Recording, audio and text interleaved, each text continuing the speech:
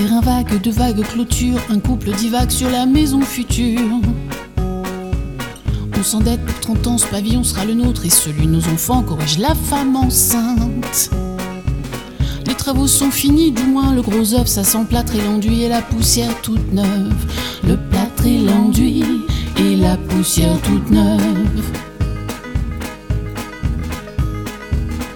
Des ampoules à nu pendent des murs du plafond, le bébé né joue dans le salon. On ajoute à l'étage une chambre de plus, un petit frère est prévu pour l'automne.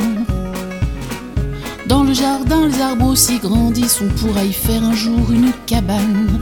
On pourra y faire un jour une cabane.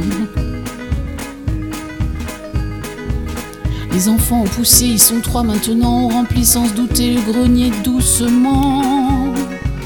Le grand habite le garage pour être indépendant, la cabane, c'est dommage, est à l'abandon. Monsieur rêverait de creuser une cave à vin, madame préférerait une deuxième salle de bain. Ça sera une deuxième salle de bain. Les enfants vont et viennent chargés de linge sale, ça devient un hôtel, la maison familiale. On a fait un bureau dans la petite pièce d'en haut et des chambres d'amis, les enfants sont partis. Ils ont quitté le nid sans le savoir vraiment, petit à petit, vêtement par vêtement, petit à petit, et vêtement par vêtement.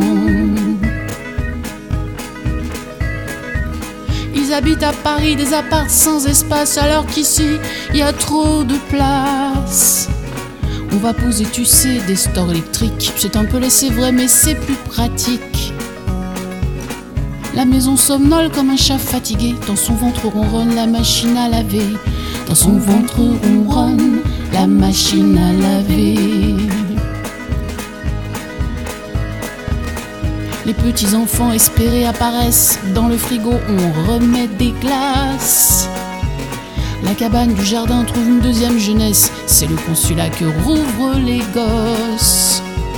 Le grenier sans bataille livre ses trésors, ses panoplies de cow-boys aux petits ambassadeurs qui colonisent pour la dernière fois la modeste terre promise, 4 murs et un toit.